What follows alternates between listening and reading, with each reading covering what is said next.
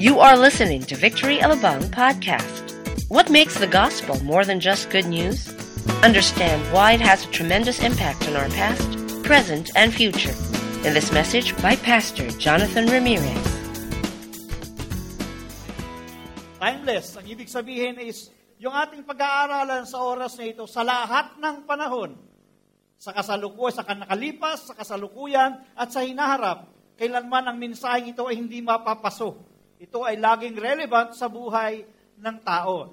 At ang pinag-uusapan po natin dito, ang timeless message ay walang iba, kundi yung gospel of our Lord Jesus Christ. Sa loob po ng 3 linggo, sabi natin 3 linggo, walang absent. Okay, pag-aaralan po natin about the gospel of the Lord Jesus Christ, both in the past, anong relevance nito? In the past, and in the present, and in the future. At ngayong araw natin, tatalakayin po natin gospel in the past. Okay? Kaya po ang title series natin is Timeless. Okay. Now, before I proceed to that, allow me first to read this from Matt Chandler. Okay? Then I'm going to ask you one particular question. Okay.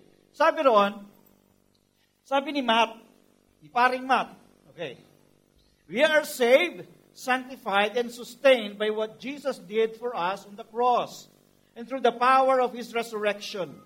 If you add or subtract from the cross, even if it is to factor in biblically mandated religious practices, you rob God of His glory and Christ of His sufficiency. My sin in the past, forgiven. My current struggles covered. My future failures paid in full. All by the marvelous, infinite, matchless grace found in the atoning work of the cross of Jesus Christ. Wow, napakaganda po. Now, let me just ask you a question, and you don't have to be bothered about whether you know or not the question. I just would like you to really be honest with yourself, and please, before you answer by raising your hands, gusto ko sa pagsagot ninyo maging honest kayo, okay? Kung alam ninyo, sumagot kayo ayon sa inyong nalalaman. Kung hindi nyo nalalaman, magtaas pa rin kayo ng kamay, depende sa kung ano yung tanong ko, okay? Nang sa ganon, malaman ko ang basihan kung paano ko aatakihin itong message na ito. Okay? Are you ready? Parang hindi pa kayo ready. Are you ready? Okay. Now, yung katanungan, paano ho ba maliligtas ang isang tao? So, ang pinag-uusapan po natin dito is our eternal salvation. Okay? Now, tanong ko, meron choices naman, huwag kayong mag-alala. Okay? Okay. Paano ba maliligtas ang tao? Una, A. Okay, meron choice, makinig kayong mabuti ha. Lahat magpa-participate, walang yung nakaganyan lang. Okay? May gwardiya tayo dyan. Okay. Una, ang tao ba ay maliligtas? Huwag din kayo sasagot sa silya ninyo, makukopya yung sagot nyo. Bawal ang kopyahan. Okay.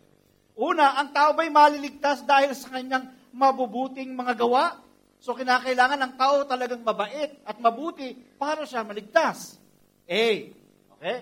Pangalawa, ang tao ba ay maliligtas dahil sa kanilang pananampalataya lamang sa Diyos, sa pamamagitan ni Kristo? Okay. Pangatlo, ang tao ba ay maliligtas sa kanyang pananampalataya kay Kristo at sa pamamagitan ng mabuting gawa? Dalawa. Okay? Now, yun yung letter C. Tatanungin ko kayo, sino ang naniniwalang ang tao ay maliligtas sa mga mabubuting gawa? Sa madaling salita, yung letter A, taas ang kamay. Sige, huwag kayong mahiya. Huwag kayong mahiyang magkamali. Okay lang yun. Kasi doon ko nga malalaman may nagtaas doon, isa. Okay? Sino sa inyo ang naniniwala ng tao ay maliligtas sa kanya lamang pananampalataya kay Jesucristo? Taas ang kamay. Sige po, huwag kayong mahiya. Okay? Okay? Tumayo kayo. Sige, tumayo kayo. Okay? Okay. Sige. May kutsukulati pa tayo. Okay, makaupo na kayo. Sino sa inyo ang nagsabing ang tao ay maliligtas dahil sa kanyang pananampalataya kay Jesus at sa kanyang mabuting gawa, taas ang kamay. Tumayo rin kayo.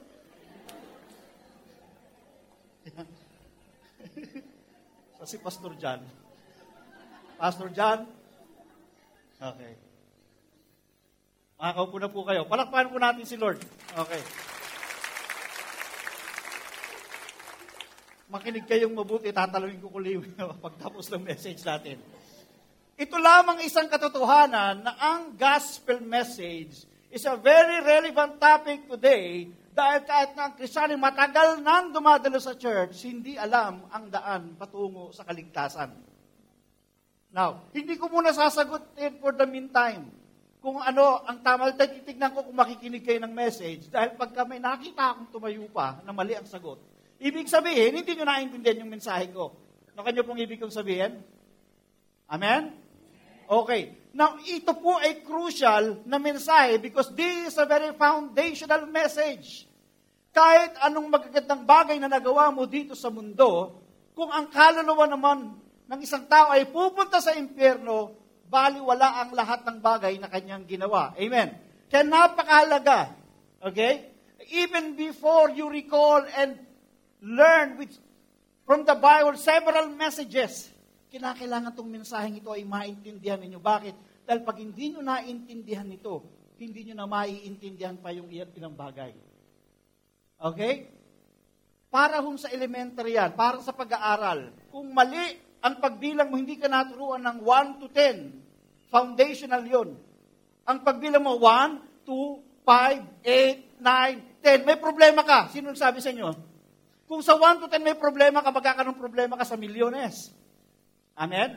And don't expect to be millionaire kung di mo kayang bilangin ng pera mo. So natuto ka muna magbilang ng 1 to 10. Basic naman yan, 1 to 10. Pero yung iba, yung 1 to 10 nila, may mali ang posisyon. That is why gospel is so important because it will affect our life, especially the way we look at the past, the way we look at ourselves in the present, and the way we look at the future. Sa dami na nagtaas na kanina, magkakaiba-iba yung opinion, meron tayong problema. Okay? Kasi hindi ko makita yung unity, yung tamang pagkakaunawa of what really the gospel is all about. Tumayo tayong lahat sa oras na ito. Let us make it quick because we don't have enough time. Buksan po natin ang ating Bible. Colossians 1 verse 13 to 14. The Bible says, Colossians 1, 13 and 14, "For He has rescued us from the dominion of darkness and brought us into the kingdom of the Son He loves, in whom we have redemption, the forgiveness of sins." Samahan mo nga po kami, Panginoon. We ask you, Holy Spirit, to be with us in this meditation of your word. Nihiling po namin ng Santong Espiritu na buksan ang aming mga ng aming mga pananampalataya, makita namin ang liwanag ng salita ng Diyos at ng Ebanghelyo ng Panginoong Yesus. Thank you, Holy Spirit. Let Jesus Christ be exalted in Jesus' name. Amen. Amen. Nakaupo po tayong lahat.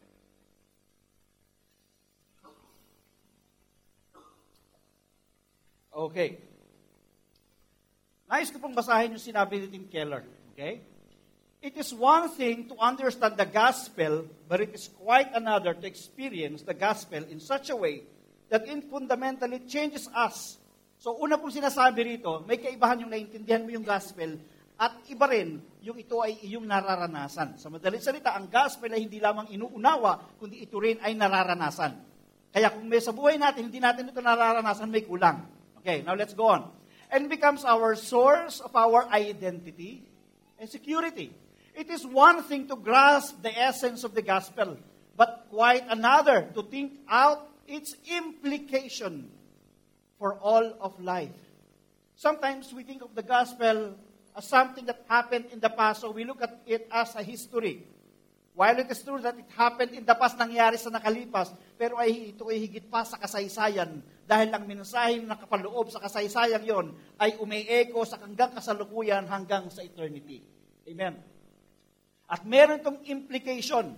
At mararanasan nyo yung implication na ito kung lubusang nating nauunawaan ang kapangyarihan at ang mensahe ng gospel. Now, kadalasan pag sinabi, what is the gospel. Alam niyo ba ibig sabihin ng gospel? Pag tinanong mo ito, what is the gospel? The gospel is the full. Why? Because full gospel. Yung palang sabit na. On the first place, there's no such thing as half gospel. Even if you allow them to explain what is therefore full gospel. Full gospel is when you read from Genesis to Revelation, that is full gospel. And when you don't entertain any other teachings other than the Bible, that is full gospel. Wrong. The Bible is the Word of God, and there are several messages on the Word of God. But the central message of it is the gospel. Sa madaling salita, hanggat hindi mo nakikita na ang lahat ng mensahe sa buong Bible ay hindi mo nakikitang nakaturo lahat kay Kristo, hindi mo naintindihan ang ibig sabihin ng full gospel. From Genesis to Revelation, maaaring binabasa nyo, wala pa naman sa Old Testament si Kristo, paano nagpo-point lahat yan kay Christ. Maliban na makita mo yun, hindi mo maintindihan ang ibig sabihin ng gospel. Kaya akala nyo basic, ito actually malalim. Kita nyo, huwag kakaiba yung susagot. It only proves that you need to listen today. Dahil ayoko kung lalabas kayo rito, hindi nyo naintindihan ang ibig sabihin ng gospel. Familiar sa inyo yung word ng gospel, hindi nyo talaga lubusang naiintindihan. Meron tayong problema. Now, allow me first to say that the gospel is the good news. Say, good news. Now, therefore, kung ito ay magandang balita, anong maganda patungkol dun sa balita? Pag-aaralan din po natin yan. But allow me first to compare good news from good advice. Okay? First, good advice is something that is yet to be done. Pag may ina-advise sa inyo, gawin mo to, may magandang bagay na mangyayari sa iyo. Something is yet to be done. Kaya nagbibigay ng advice. The good news is that something that has been done. May nangyari na. At yan ay yung ginawa ni Kristo doon sa krus sa nakalipas, na kaya siya may ginawa para ngayon wala kang gawin when it comes to your salvation. Good advice tells you what you must do.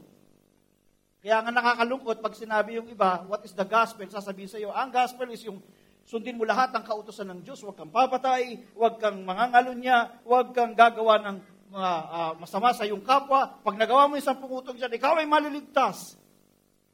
It tells you what you must do, but that is not what really Christianity and good news is all about. Good news is about, it tells you what you must accept. Not what you must do, but what you must accept. Tatanggapin mo na lang. Bakit? Dahil mayroon nang gumawa niyan para sa iyo. At kahit gawin mo yan sa sarili mo, hindi mo rin kaya. Andyan po kayo? Okay. Good advice is that you will be saved when you follow specific teaching. And you would end up frustrated because you will see yourself, hindi mo rin kaya ang lahat ng teachings na sasabihin sa iyo. But good news is that you will be saved by what Christ had done. E na ikaw ay maliligtas dahil sa ginawa na ni Kristo, hindi dahil sa anumang katuruan na susundin mo. Andiyan po kayo? Okay, now, sa oras na ito, tatalakayan natin, ito yung pinakakatawan nating pag-aaralan, is the bad news, man's total depravity, at saka yung good news, God's complete justification. Okay? Ma-appreciate lamang natin ang good news kapag alam natin yung bad news. Andiyan po kayo? Hindi nyo ma-appreciate ang good news. Magiging familiar term lang sa inyo yon. But you will not have appreciation of what good news is all about maliban na maintindihan mo rin kung ano yung bad news. Sabihin nga natin bad news. Okay. At ang bad news is that man is totally depraved. Or man's total depravity. Ano bang ibig sabihin ng man's total depravity? We define depravity in this way. It means moral corruption. Say moral corruption. Wickedness. Ito po yung pinakabuo. The innate corruption of man due to the original sin. We have in us the moral corruption, the innate moral corruption because of the original sin. Naalala nyo nung bata tayo yung pinaka-cute na bata sa paligid. Right? Hindi kayo agree? Sabi ko na nga ba, hindi kayo cute ng bata kayo. Pero sabi ng nanay ko, nung bata ako, cute ako. Obvious naman, di ba? Okay. Kasi, nasa sa atin yung innocence, hindi natin alam ang ibig sabihin ng kasalanan. Di ba? Hindi tayo marunong magsinungaling, lalo na nung baby tayo. Di ba? Inihele-hele na, oh, cute ang kamukha ko. Oh. So, yun minsan, yung nagsisinungaling yung magulang. Now, walang nagturo sa atin nung tayo ay bata pa na magsinungaling. Pero tatanungin ko kayo, sino sa inyo nakaranas ng magsinungaling? Taas ang kamay. So, ba't parang nahihiya pa kayo? Kahit hindi nyo itaas, alam ko, nagsinungaling kayo. Pag hindi kayo nagtaas yun, nagsinungaling na kayo. Dahil walang taong nabuhay dito na hindi nakagawa ng kasalanan. Are you there? Okay. Ito yung tinutukoy ko sa inyong wickedness ng tao. Ang sabi gano'n ng Bible, sa Genesis chapter 6, verse 5, the Lord saw how great the wickedness of the human race had become on the earth, and that every inclination of the thoughts of the human heart was only evil all the time. Kaya walang pwedeng magsasabing, Pastor, wala akong kasalanan, mabait ako simula nung bata ako. Sinungaling ka. Dahil sabi ng Romans 3:23, for all have sinned and fall short of the glory of God. Pinilit nating umabot sa Diyos, pero fall short. Pag sinabing short, ano? Hindi long. Hindi nakaapkapos. Yeah? Hindi ka nakaabot. Pinilit mo. Nagpakabait ka, gumawa ka ng mabuti, nagbigay sa charity, nag-aral ka ng theology. Sa pagkakala mong maaabot mo ang Diyos at sa pamamagitan niya ng mabubuti mong gawa, kaya mo maaabot ang Diyos. Pero ang sabi ng Bible, all have sinned and fall short of the glory of God. Violation of one, in the Ten Commandments, violation of one is the violation of all. Narinig niyo sa akin last week, right? Okay. Now, titingnan po natin yung implikasyon o kung anong malalimang pagsusuri patungkol sa depravity of man or sa innate moral corruption ng tao. Sa Ephesians chapter 2, verses 1 to 3, allow me first to read this as a whole, then hihimayin po natin yan. Okay? As for you, you were dead in your transgression and sins, in which you used to live when you followed the ways of this world and of the ruler of the kingdom of the air, the spirit who is now at work in those who are disobedient. Verse 3, all of us also live among them at one time, gratifying the cravings of our sinful nature and following its desires and thoughts. Like the rest, we were by nature objects of wrath. Now, para lubusan nating maintindihan, iisa-isahin ho natin yan. Okay? Una, ang sinasabi sa atin ng Bible, especially sa verse 1, we are all dead because of our transgressions, because of our sins. We are dead spiritually. Now, tingin po kayo sa akin mabuti, wag lang galit na tingin. Ano ba ang ibig sabihin ng dead? Patay. Okay? Ang ibig sabihin ng dead ay patay. At anong ibig sabihin ng patay? Dead. Very good. Ang galing nyo talaga. Sabi ko na nga ba, madali nyo makukuha ito eh. Okay. Pag sinabing patay, ang ibig sabihin ay hindi buhay. Totoo ito sinasabi ko, I have a point to say. Pag sinabing patay, sabihin hindi buhay. Ang patay ba may magagawa? Nakita na ba kayo ng patay na bumangon? Nakita na ba kayo ng patay na naglaro ng basketball? Nakakita na ba kayo ng patay na gumawa ng mabuti? Ang kanyang kabutihan lang is that tahimik na siya. Wala na siyang magagawa. Siya ang pinakamabait na tao sa buong mundo kasi patay na. Okay, now, anong ibig sabihin nito? Ibig sabihin, we are spiritually dead in such a way, literally, we are spiritually, yung spirit natin ay patay. At yung spirit natin, human spirit, is responsible for us to understand the will of God. For us to understand God Himself. Now, kung patay ang ating human spirit, paano maiintindihan ng Diyos at ang kanyang kalooban? Ikaw ang tawag sa atin spiritually blind. 2 Corinthians chapter 4, verse 4. The God of this age has blinded the minds of the unbelievers so they won't be able to see the light of the gospel of Jesus Christ. Hindi mo raw maiintindihan yung gospel ni Lord kung ikaw ay spiritually dead because spiritually blind ka. I would like to give you an example. Nung bago kami po ay nakakilala ng mga magkakapatid, the next na ginol namin yung nanay namin ng maborn again. Lagi namin sinashare ng Word of God. Dead ma. Lagi hindi niya kami pinapansin. Ay, wala yan. Kahit anong paliwanag na, kahit nakatsyempo na ako, pag nakagawa ko ng mabuti, I will grab it as an opportunity to share the Word. Hindi niya maintindihan. So sabi ko sa mga kapatid ko, let us all pray, let us intercede. Iimbitahan ko mag-iimbita tayo ng isang pastor na mag-share sa mama namin para makakilala kay Lord. So we started praying, breaking the spiritual stronghold, the spiritual blindness. Then when we invited the pastor na nag-share sa mother ko, sa matagal na panahon, ang sabi ng nanay ko, bakit ngayon nyo lang sa akin sinabi ito? Sabi ko, ma, halos araw-araw, nagsishare kami sa ng Word of God. Pata sabi mo ngayon lang, hindi, bakit ngayon lang nabuksan yung isipan ko? Nakuha po ninyo yun?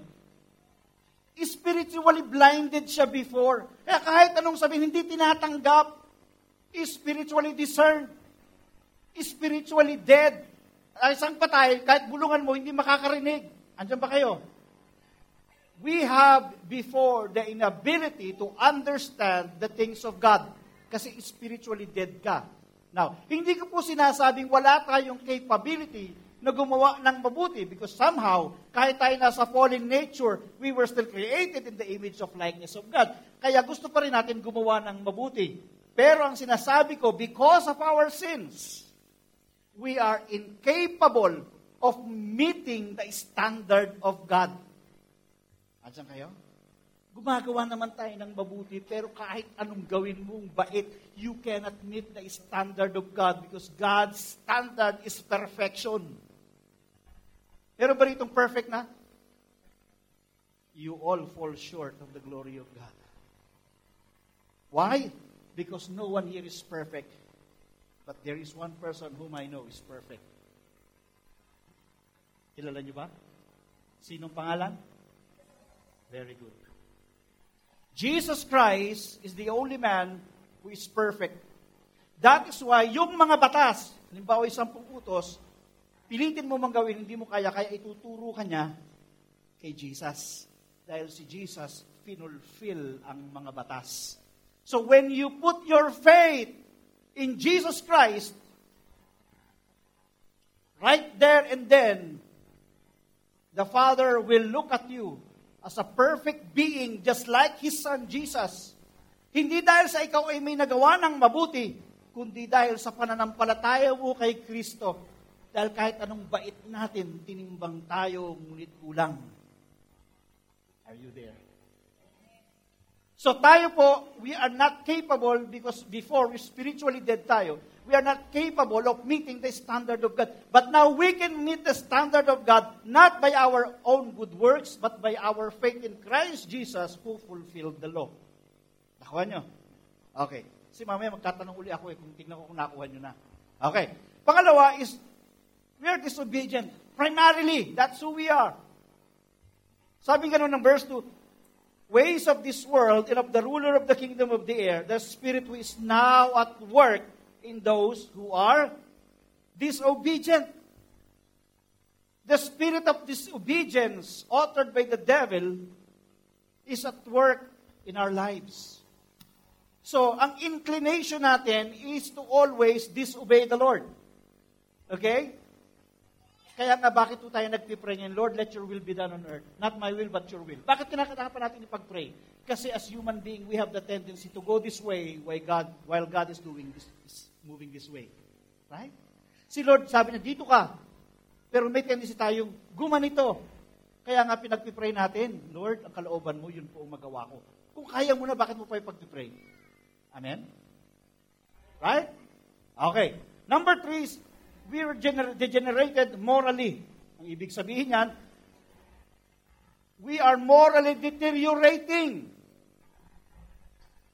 Palala pa tayo ng palala. Sabi ng verse 3, all of us also live among them at one time, gratifying the cravings of our sinful nature and following its desires and thoughts.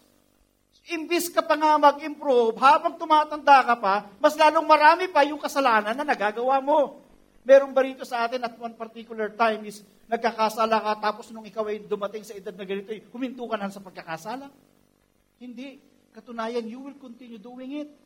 Because parami ng parami, yung ginagratify mo, yung cravings mo, ang nais mong masunod yung gusto mo. Okay? Now, ano pa yung isang implication yan? Ng man's total depravity, we are doomed eternally. Sabi ng verse 3, like the rest, we were by nature objects of wrath. Ibig sabihin ng wrath, daga. Galit, puot ng Diyos. Meaning, we were damned and doomed eternally. Wala tayong pag-asa dahil tayo nalubog sa kasalanan, patungo tayo sa kapahamakan. Lahat ng taong nabubuhay sa mundo, lahat kandidato pumunta sa impyerno, hindi kinakailangang magparehistro sa Comelec. Yeah, that's true. Why? Because mayroon tayong innate corruption na hindi po pwede nating lutasin sa saganang atin. Kahit maligo ka pa sa pinakamalinis na swimming pool o beach dito sa mundo, hindi pwedeng linisin yung ating kasalanan. But it's because it is something that's within and generational yung kasalanan na yun. At minana pa natin. Now we know what the bad news is. Nare-realize nyo na ba ngayon kung gaano kasama yung balita? Now, we will have appreciation of what the good news is. The good news is that God already provided our complete justification. Sabihin niyo, complete. Hindi partial. Hindi 99%, but 100%. Pastor, baka 99 lang. Kasi sa akin yung 1%, gagawa ko ng napakaraming mabuti. Yun yung 1% ko. Okay. What is justification? It is the doctrine that God pardons, accepts, and declares a sinner to be just on the basis of Christ's righteousness, not on the basis of our righteousness, dahil wala tayo nun. On the basis of Christ's righteousness, which results in God's peace, His Spirit, and salvation. Now, para maintindihan natin, ano pa yung repercussion ng justification, yung complete justification na ginawa ng Panginoon sa atin? Ano pa yung ibig sabihin nun at epekto nun sa buhay natin? Okay. First, we are now alive in Christ. Sabi ng Ephesians 2 verses 4 to 5, but because of His great love for us, God, who is rich in mercy, made us, again, alive with Christ. Even when we were dead in transgressions. The bad news before was that because of our sins, we were dead spiritually. But now God made us alive in Christ, and that is the good news. Buhay na tayo kay Kristo. Buhay na tayo kay Kristo. Now, ano po ang ibig sabihin nito? Nung si Kristo ay namatay, yun po ay kalagayan ng tao. Dahil tayo ay patay dahil sa kasalanan. Bakit si Kristo namatay? Namatay siya dahil inako niya ang kasalanan na hindi niya kasalanan. Ang kasalanan ng buong mundo. Amen. Inako niya ang kabayaran ng kasalanan ay, ulit, ano?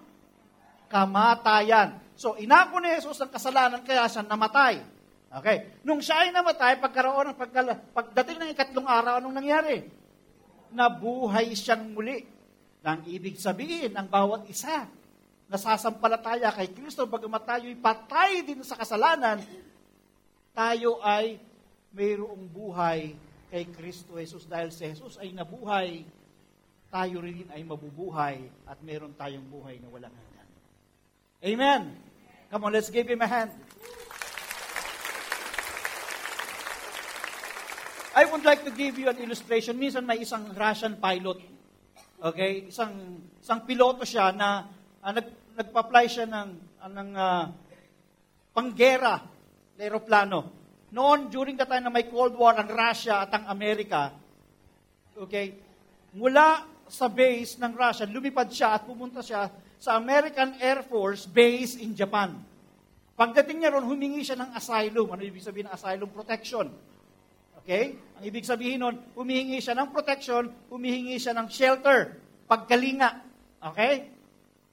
Ang ginawa ngayon ng airbase ng Japan, ng US, pinadala siya sa United States. Pagdating sa United States, siya po ay in-scrutinize, at pagkatapos, ang ginawa sa kanya ay pinalitan yung kanyang pangalan bilang bahagi ng kanilang pagtulong sa kanya. Binigyan siya ng bagong pangalan. Eventually, pinayagan siyang tumira sa United States at enjoyin ang buhay ng isang American citizen. And eventually, the citizenship was granted to him. He became a totally different person and he lived with freedom and experienced the prosperity of the land. Yun po yung itsura at larawan ng bawat isang tunay na tumanggap kay Kristo at nakakilala kay Kristo. God has given us a new name. A new identity in Christ Jesus. We are no longer the same person. The old has gone. Behold, the new has come. And God has allowed us to live in an environment with peace and blessing that comes from the Lord. At pangatlo, we are now all citizens of heaven because of Jesus Christ.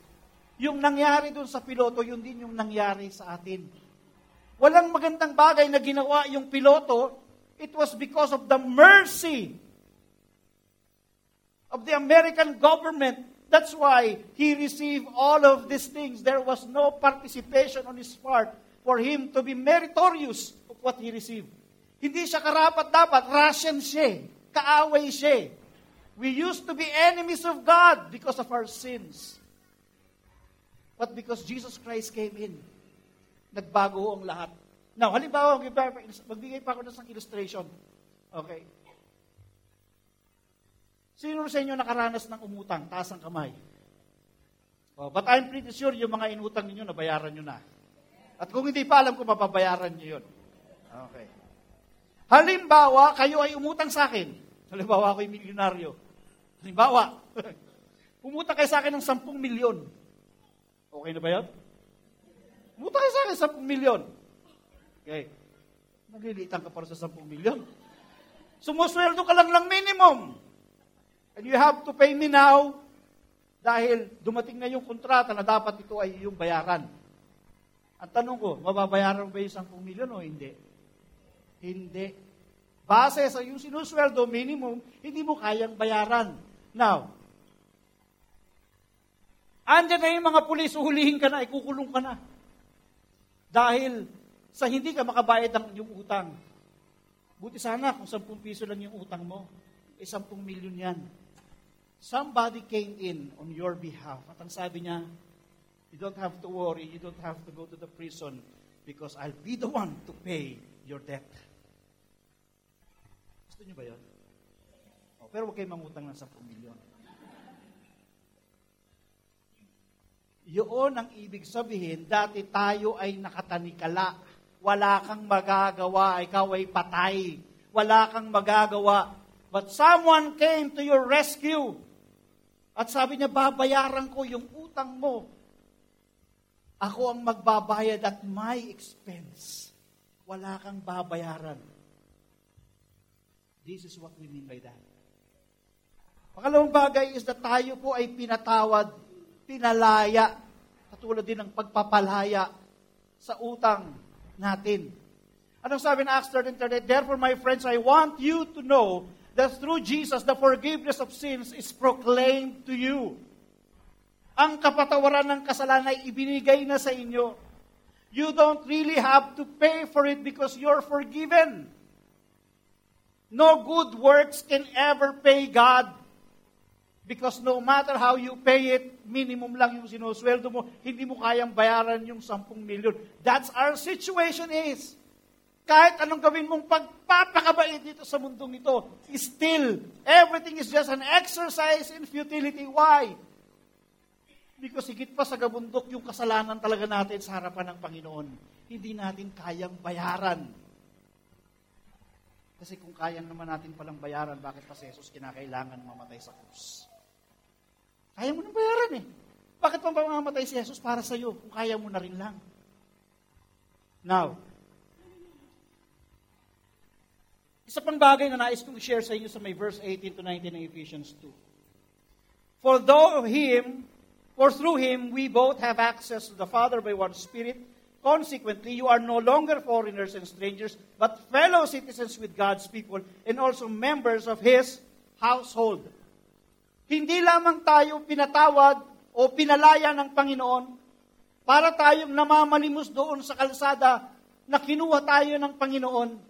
At pagkatapos ay inampun tayo, ginawa tayong anak. At dahil sa tayo'y anak, ginawa tayong tagapagmana na ang mamanahin ng isang tunay na anak ay mamanahin ng katulad natin na nabuhay sa kalsada all our lives. Pero inampun tayo, binigay sa atin yung bagong pangalan. Hindi lamang yun, sinuotan tayo ng bagong bihis ng Panginoon. Now, do you appreciate the good news of Jesus? Once you realize kung saan ka nang galing, at kung saan tayo lahat nang galing, ma-appreciate mo yung ginawa ng Panginoon sa atin. Pangatlo po is righteous through Christ. Ano po ibig sabihin nito sa Philippians 3:9 sabi, and be found in Him, not having a righteousness of my own that comes from the law, but that which is through faith in Christ. Sabi natin, through faith. The righteousness that comes from God on the basis of faith. Now, we don't have any righteousness of our own. Si Jesus may righteousness. Anong meron tayo? Kasalanan. Okay. Binigay ni Lord yung righteousness niya sa atin, binigay natin yung kinuha niya yung ating kasalanan. Now, ano ibig sabihin ng imputed righteousness? Ito yung righteousness na ipinasa sa'yo. You don't deserve it, pero ibinigay ng Panginoon sa'yo. Nang kahit wala kang ginagawang mabuti, ibinigay sa iyo ng Panginoon yun. Pinatawad ka even if you don't deserve it. Amen? Now, nakasubok naman ng December, nagkaroon kayo ng exchange gift. Yeah? Nagbigay ka bagong damit. Tapos ang tinanggap mo, makatanggap ka basahan. Masakit nung gamit na. Maruming-marumi yung basahan. Anong mararamdaman mo? May lugi ka. You'll be insulted. But you know what? That's exactly what happened. Si Jesus ang binigay. He gave us a robe of righteousness. Bagong-bago. He gave us a robe of righteousness. Pero ang tangi nating maibibigay yung kasalanan natin. Mistula tayong basahang marumi sa harapan ng Diyos. Pero kinuha pa rin tayo ng Diyos. Minahal niya tayo ng higit pa kaysa sa anumang bagay. Amen. That's a good news. You won't appreciate the good news unless you know the bad news in your life. Praise God. We have now the robe of righteousness. Pag titignan tayo ng Ama, ang makikita niya sa atin, hindi yung ating kasalanan, but the righteousness of Jesus. That's why God can call us children of God. Kaya ang tawag na sa atin ng Diyos, we are children of God because that's the way God looks at the Son of God. Kahit hindi tayo karapat-dapat. And you know what? Isa pang bagay na ginawa ng Panginoon sa bawat isa sa atin, we were saved by Christ. Tayo ay binigyan ng kaligtasan, meaning we were rescued, we were redeemed. Sabi po ng Hebrews 10:13, but we do not belong to those who shrink back and are destroyed, but to those who have faith and are saved. Tayo raw ay niligtas ng Panginoon. Ang sabi pa rin sa may Colossians 1:13, for He has rescued us from the dominion of darkness and brought us into the kingdom of the Son He loves. Inilipat tayo nirescue tayo ng Diyos. Ang isang patay na naroon sa karagatan, hagisan mo man yan ng kahit anong panligtas, walang magagawa yan, bakit siya ay patay? Pero si Jesus Christ, nag-dive. Ikaw ay patay, kinuha ka niya, iniahon ka niya, dinala ka niya sa kanyang bangka at ikaw ay kanyang binuhay. Saan ang participation mo doon? Participation ko ron, huminga ko. Patay ka nga eh. Paano ka makaka-participate kung you are spiritually dead? Kung naintindihan mo, it is because still binigay ni Lord sa iyo yung regalo ng pangunawa. Ay nanampalataya naman ako, kahit nanampalataya, kayong pananampalataya, yung saan galing? Kay Lord pa rin. So lahat galing sa Kanya. We were totally dead, and yet Jesus came to our rescue and saved us.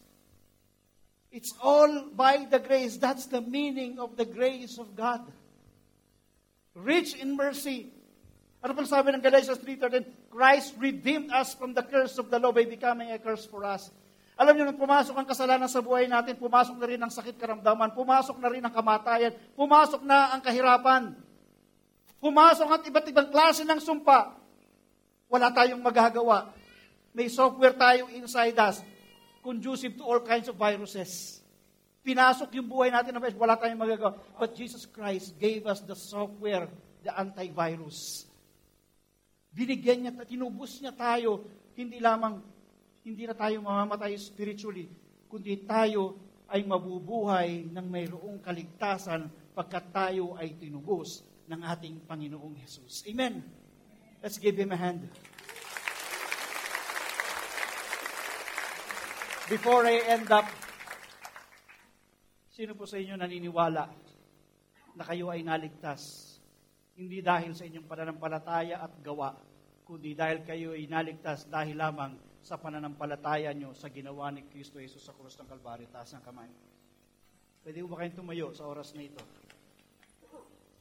Yung nananampalataya, it is by grace you've been saved. Not of your works, not even the combination of your works and faith, but only by your faith in Christ Jesus, because the only participation that we have in our salvation is our sin.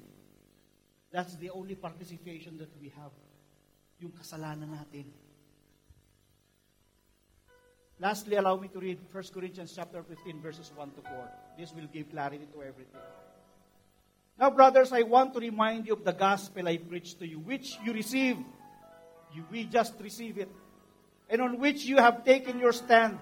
By this gospel you are saved, if you hold firmly to the word I preached to you. Otherwise, you have believed in vain. For what I received, I pass on to you as of first importance, that Christ died for our sins, and according to the Scriptures, that He was buried, and He was raised on the third day, according to the Scriptures. Kapatid, ang kaligtasan, wala tayong participation doon. Kasalanan lang yung participation natin. Jesus Christ did it all. Kung gumagawa man tayo ng mabuti, hindi para tayo maligtas. Gumagawa tayo ng mabuti dahil ligtas na tayo.